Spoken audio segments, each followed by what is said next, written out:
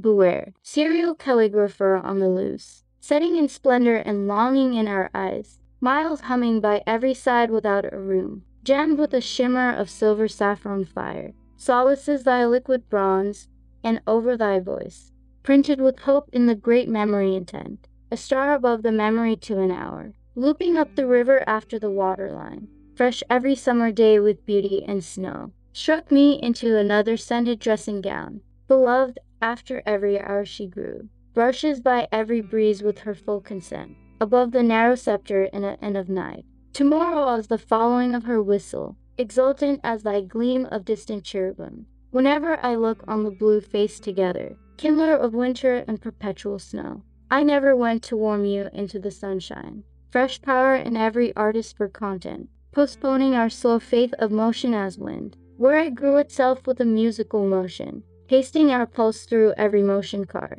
Pluck thou thy curved distance with perpetual dew. Hush to the last primeval murmuring maiden, sits at thy parting by her visionary way,